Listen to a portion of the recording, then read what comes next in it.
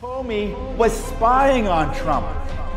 Well, the reason he was writing the memos was to create a record so that he could destroy No him. American knowingly colluded with the Russians to interfere in our election campaigns. Oh, wait, unless you mean Hillary Clinton. Pardons, prosecutions, and transparency.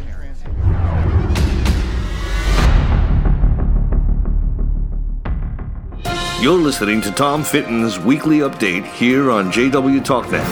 Hey everyone, Judicial Watch President Tom Fitton here with our latest weekly update on social media. Thanks for joining us this week. A lot going on, both from the Supreme Court on the Clinton emails. We have new, really shocking documents from the FDA's program to purchase fetal organs.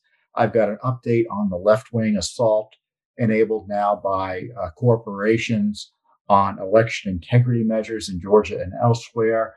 And of course, we have breaking news today of a security situation on Capitol Hill, which you can bet the left is going to use to justify more First Amendment attacks on the views of Americans that are at odds with them in terms of policy. So first up is the breaking news. I guess I'll talk about that first, which is really tragic news in the sense that a police officer was killed by someone trying to ram their car through a security barrier outside the U.S. Capitol. So think of the U.S. Capitol grounds. There are various entrances. In order to get past those entrances, you have to get past a security barrier that lifts out of the ground. And the person allegedly was stopped and then rammed police officers. And I think the person supposedly was killed. And at least one officer has died. So that's terrible. In response to it, they have deployed the National Guard on the streets around the Capitol. So you had a really terrible security situation, one which has happened before on Capitol Hill. There was in that case, it was several years ago, a woman was shot and killed near the Capitol as she evidently was threatening police officers with her car, although that was still a controversial shooting. We didn't deploy the National Guard. I mean, when you see the photos and the video of National Guard troops lined up across Independence Avenue, which is, by the way, 5-6 blocks away from where the car incident was, it just is, that's a political misuse of our military. That's what it is. So the security system on Capitol Hill worked. Someone was killed, unfortunately, but the car did not get onto the grounds of the Capitol. And so now we have the National Guard ringing the Capitol. Does that sound to you like a proportionate response, security measure in response to what happened? I don't think so. You know, this is unfortunately, there are security issues in Washington, D.C. And this is one of the things that frustrates me. I don't think the Capitol is secure enough. I don't think it is. You know, I work near Capitol Hill. I'm often up there, and it's not secure enough.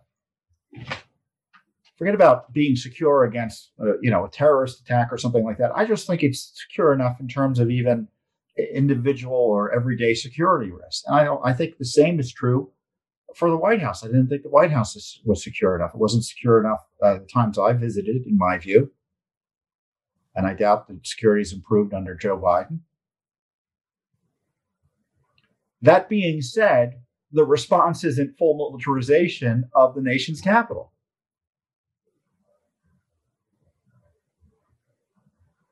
That is a political statement. It is a terrible it's terrible for the United States image, both obviously here at home, but internationally. It makes it look like our country's not stable.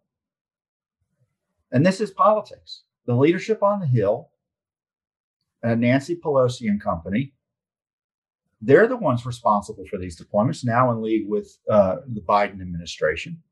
We still don't even have basic information about the rioting on January 6th. We still don't have it. Capitol Police has been virtually silent on it.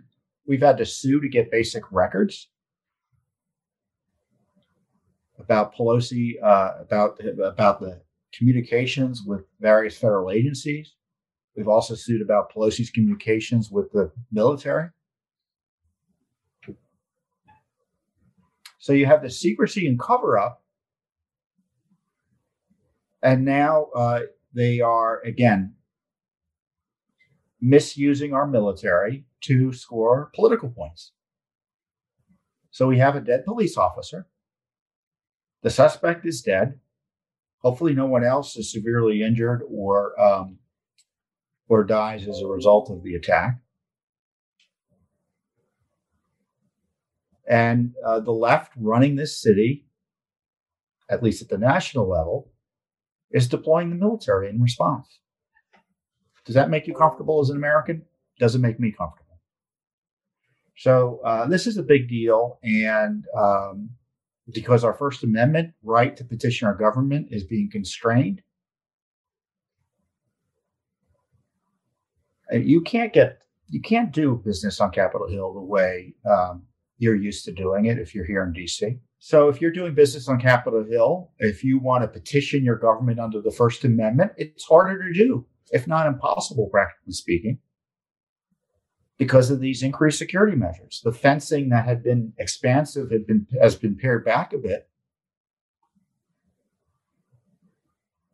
But there's still obstruction of the right of the people to petition their government and communicate with their leaders. So I pray for the family and condolences to the family of the police officer and his colleagues. It's traumatic, terrible. And the response can't be, we shut down our republic.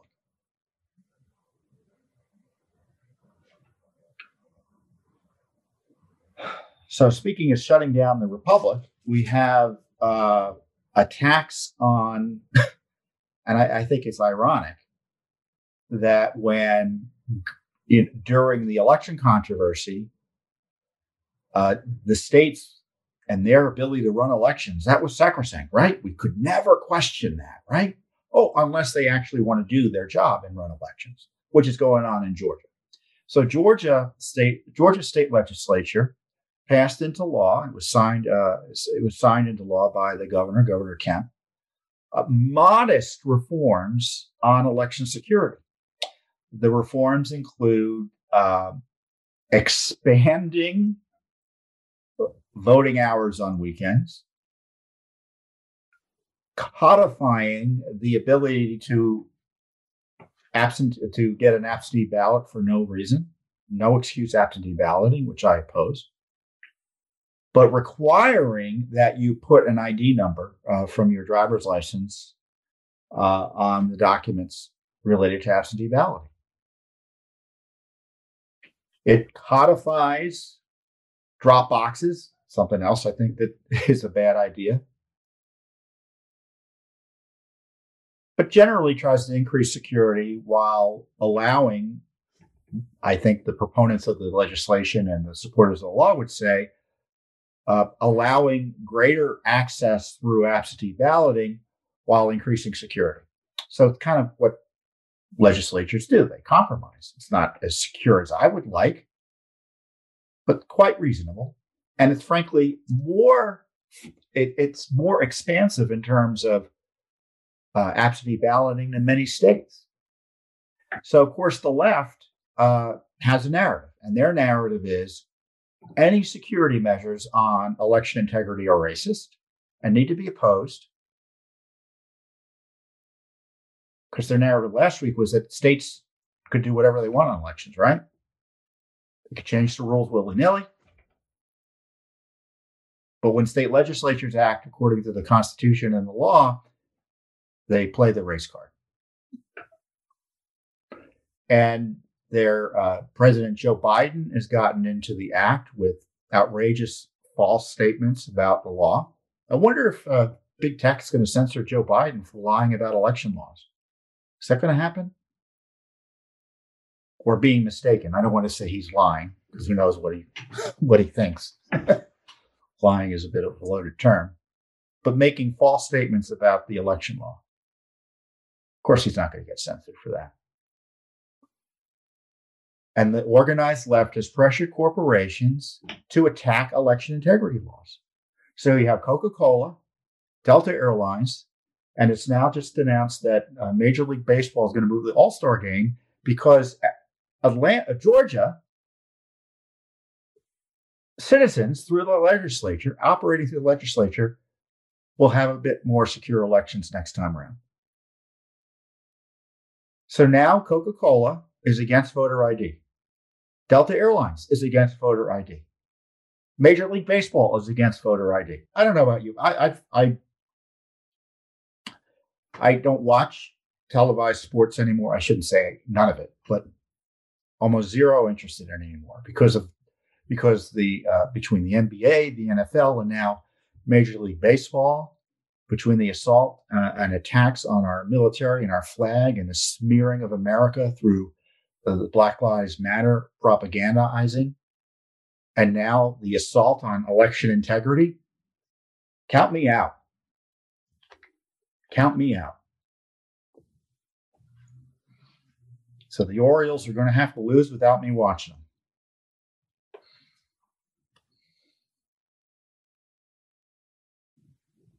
And Coca-Cola now, now that's the corporation point of view. Coca-Cola, if you buy Coca-Cola, you'll be opposing voter ID. Is that what Coca-Cola wants us to think?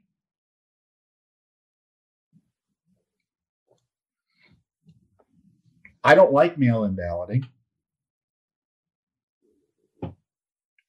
But it's still there in Georgia. And all they're trying to do is to make sure the person requesting the ballot is the person who says they are. I want more people to vote who are interested in voting. And the way to do that is to reassure them that their vote will be counted according to law and won't be negated by illegal voting.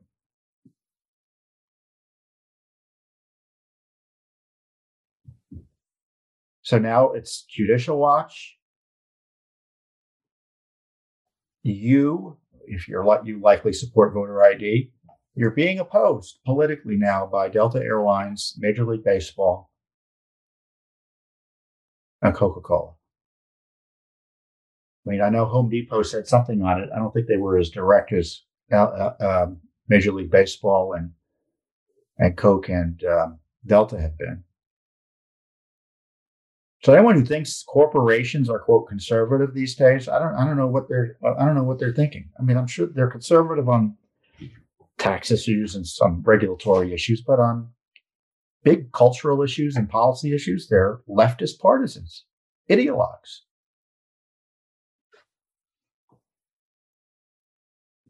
So what is Judicial Watch doing? Well, we have litigation already in Georgia. We have 2 lawsuits about how the 2020 election was conducted, namely the consent decree that really kind of enshrined vote by mail in a way that undermined confidence in the system.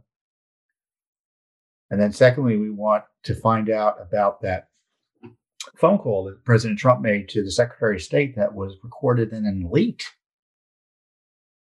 as part of an effort to a political effort to attack President Trump, it looks like.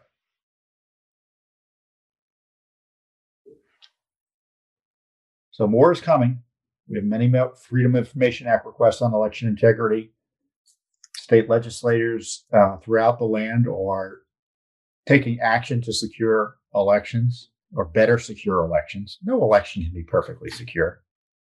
But to me, you just have to have the basics in place. Voter ID, very narrow absentee balloting, meaning that you really need a good reason in order absentee to not vote in person. And there are all sorts of other good ideas out there to secure the vote. And that's happening. And corporations are on the other side. The Biden administration's on the other side. The organized left is on the other side. And they're going to smear you and attack you.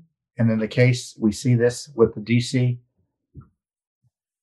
controversy with the rioting and all that, they're going to suggest that you are criminal for wanting secure elections. That's the left point of view. But it isn't going to stop Judicial Watch. We're going to continue the heavy lifting. We're going to be in federal court trying to make sure the rolls are being cleaned, trying to get accountability and the details of what went on in 2020 so that people can know what went on and decide what they want to do next time around. Either continue it, stop it, change it, whatever.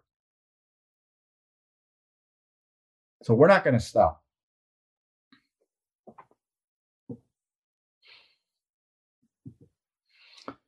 So next up, we had some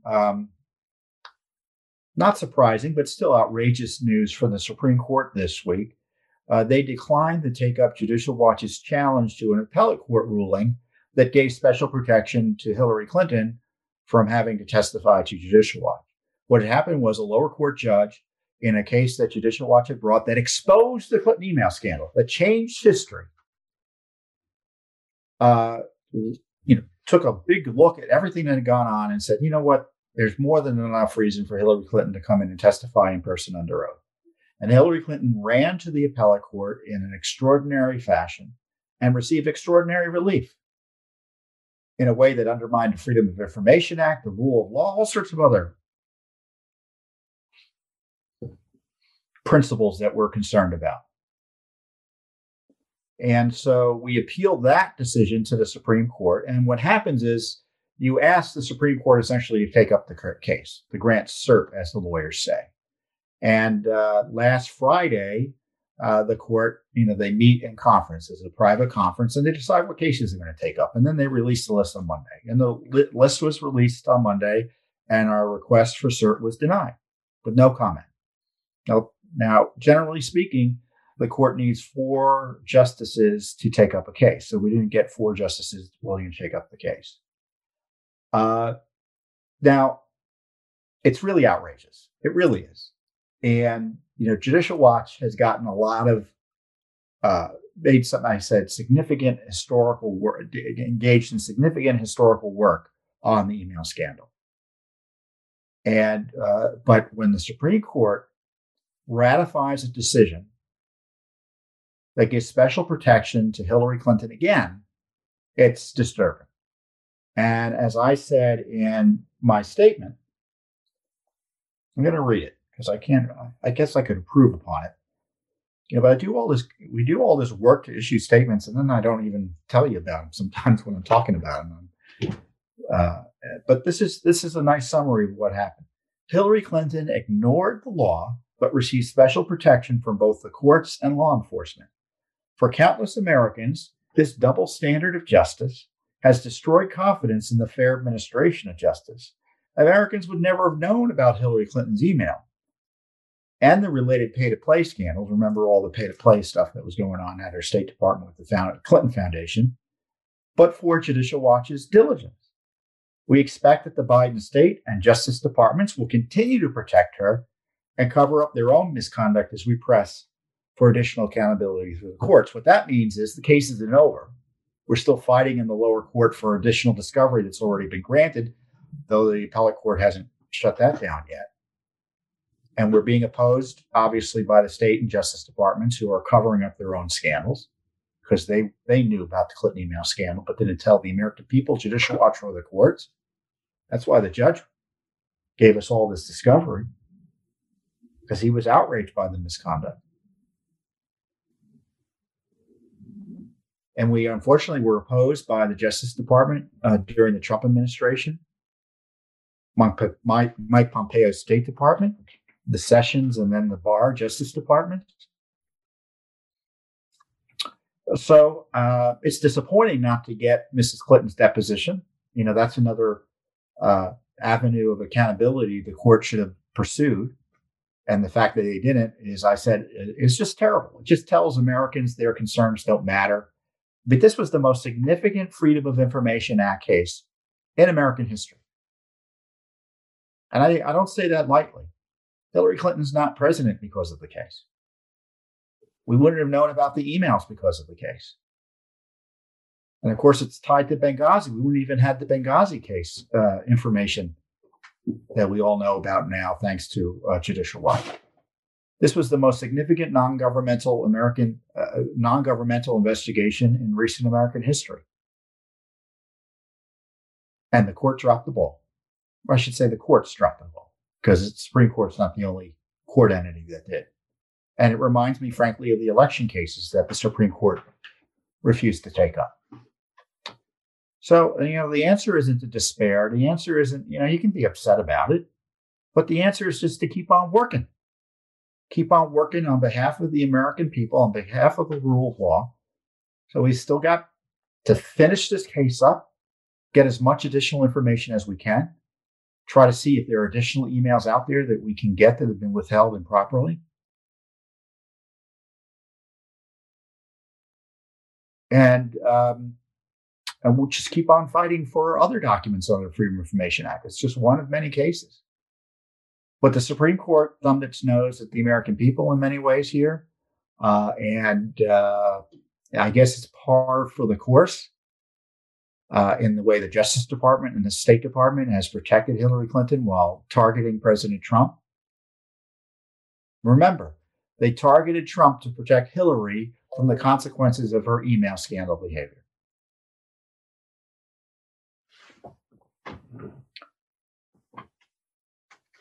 So the litigation will continue in the lower courts, and we're still going to be pursuing it. So it ain't over. We're not going to be able to get Mrs. Clinton to testify, but her top aide, Cheryl Mills, is still supposed to testify, at least as of now. So there'll be more information coming out. This is information the court wants. So, and of course, Mrs. Clinton still is out there as a public figure. So it's important we have the full record. And it's important that we get the records we're all due under law. So with that being said, thank you for your support on the Clinton email issue. We changed history, and we will continue to change history as we continue the litigation in the lower courts. Next up, and this is, I hate to raise this on Easter week because it's such a horrible story, is that we received new documents, or released new documents from the HHS about the FDA's program to purchase fetal organs. And the documents are shocking. They're terrible. They're horrifying. And but that's what your tax dollars are being used for. We obtained new documents, additional records, documenting the purchases of fetal tissue for humanized mice research. The agency wanted fresh, shipped on wet ice fetal organs. You heard that right. Fresh, shipped on wet ice fetal organs. So we received over 500 pages of records from the FDA showing that the agency spent tens of thousands of dollars, your tax dollars, to buy human fetal tissue from an organization, an entity called the Advanced Bioscience Resources. The tissue was used, again, in creating humanized mice to test biologic drug products. It's just a Frankenstein monster type situation. Doesn't it sound like that to you? Now, ABR is a nonprofit, human fetal tissue procurement firm, but has been the subject of criminal referrals from both the U.S. House and Senate committees investigating human fetal tissue trafficking and whether Planned Parenthood or any other entity was illegally profiting from transfers of organs harvested from aborted human fetuses. Now, federal law specifically prohibits and makes it unlawful to acquire, receive, or otherwise transfer any human fetal tissue for valuable consideration if the transfer affects interstate commerce. So that's the issue here. And we had a court judge, in this case, a federal court judge in the case that produced these documents, expressed significant concern. I reported this to you a few weeks ago. That was the documents showed potentially illegal behavior. So this is the key email. The records include a communication between the procurement manager for ABR, the Advanced Biological Research, and an FDA veterinary medical official, Dr. Christina Howard. The 2012 application indicates that ABR would be paid $12,000 up front for tissue purchases. The contract provided for the provision of human fetal tissue with a gestational age of between 16 to 24 weeks, including one set of tissue, thymus, liver, approximately twice monthly. So this was a regular occurrence. It was to be shipped fresh, shipped on wet ice.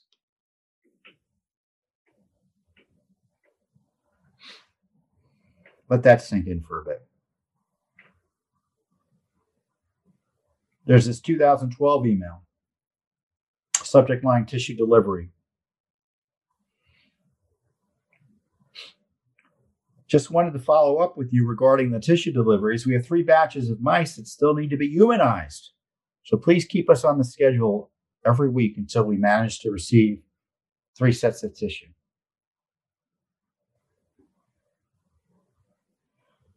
And there's this email about the gender of an aborted fetus from which an organ was harvested. I want to check with your records on the sex of the tissue we received today. It was liver number 4505. The response, the techs were not able to identify the gender. We only check external genitalia, and if it's not there due to the nature of the termination procedure, we have no way of telling.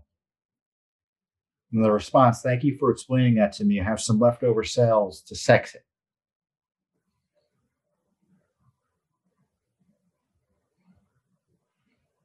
I'll read one more. There's just tons of this type of email traffic, and you can go to our website to read all the material.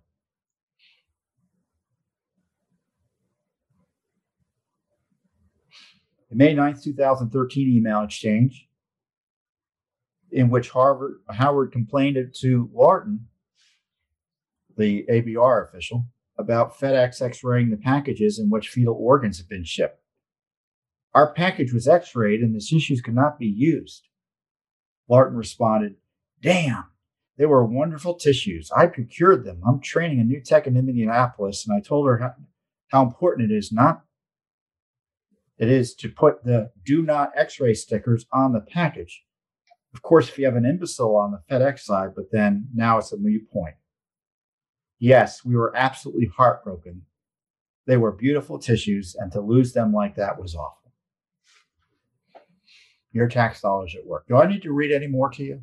I'm not going to characterize that, because to say it is to condemn it, really. To just to quote it is to condemn it, really.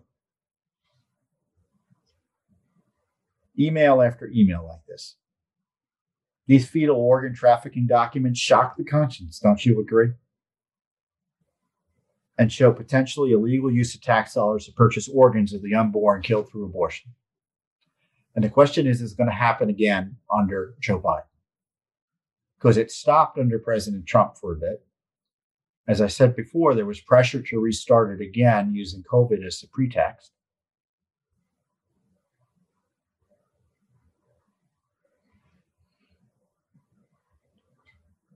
But this is the reality.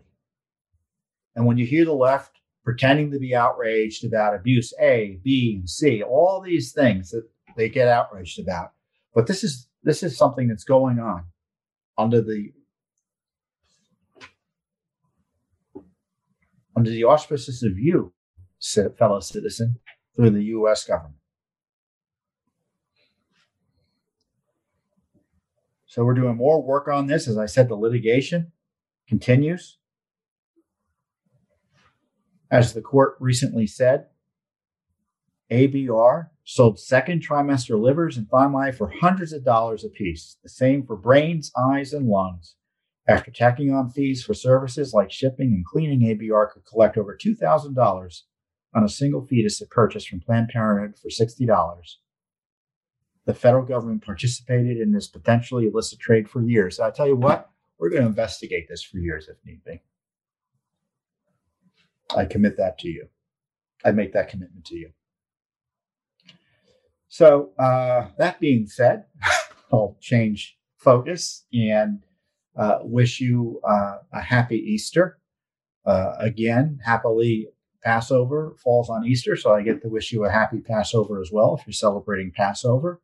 I know it's been difficult during these times as COVID restrictions by the government and others have resulted in restraints on our liberties and the ability to celebrate Easter together.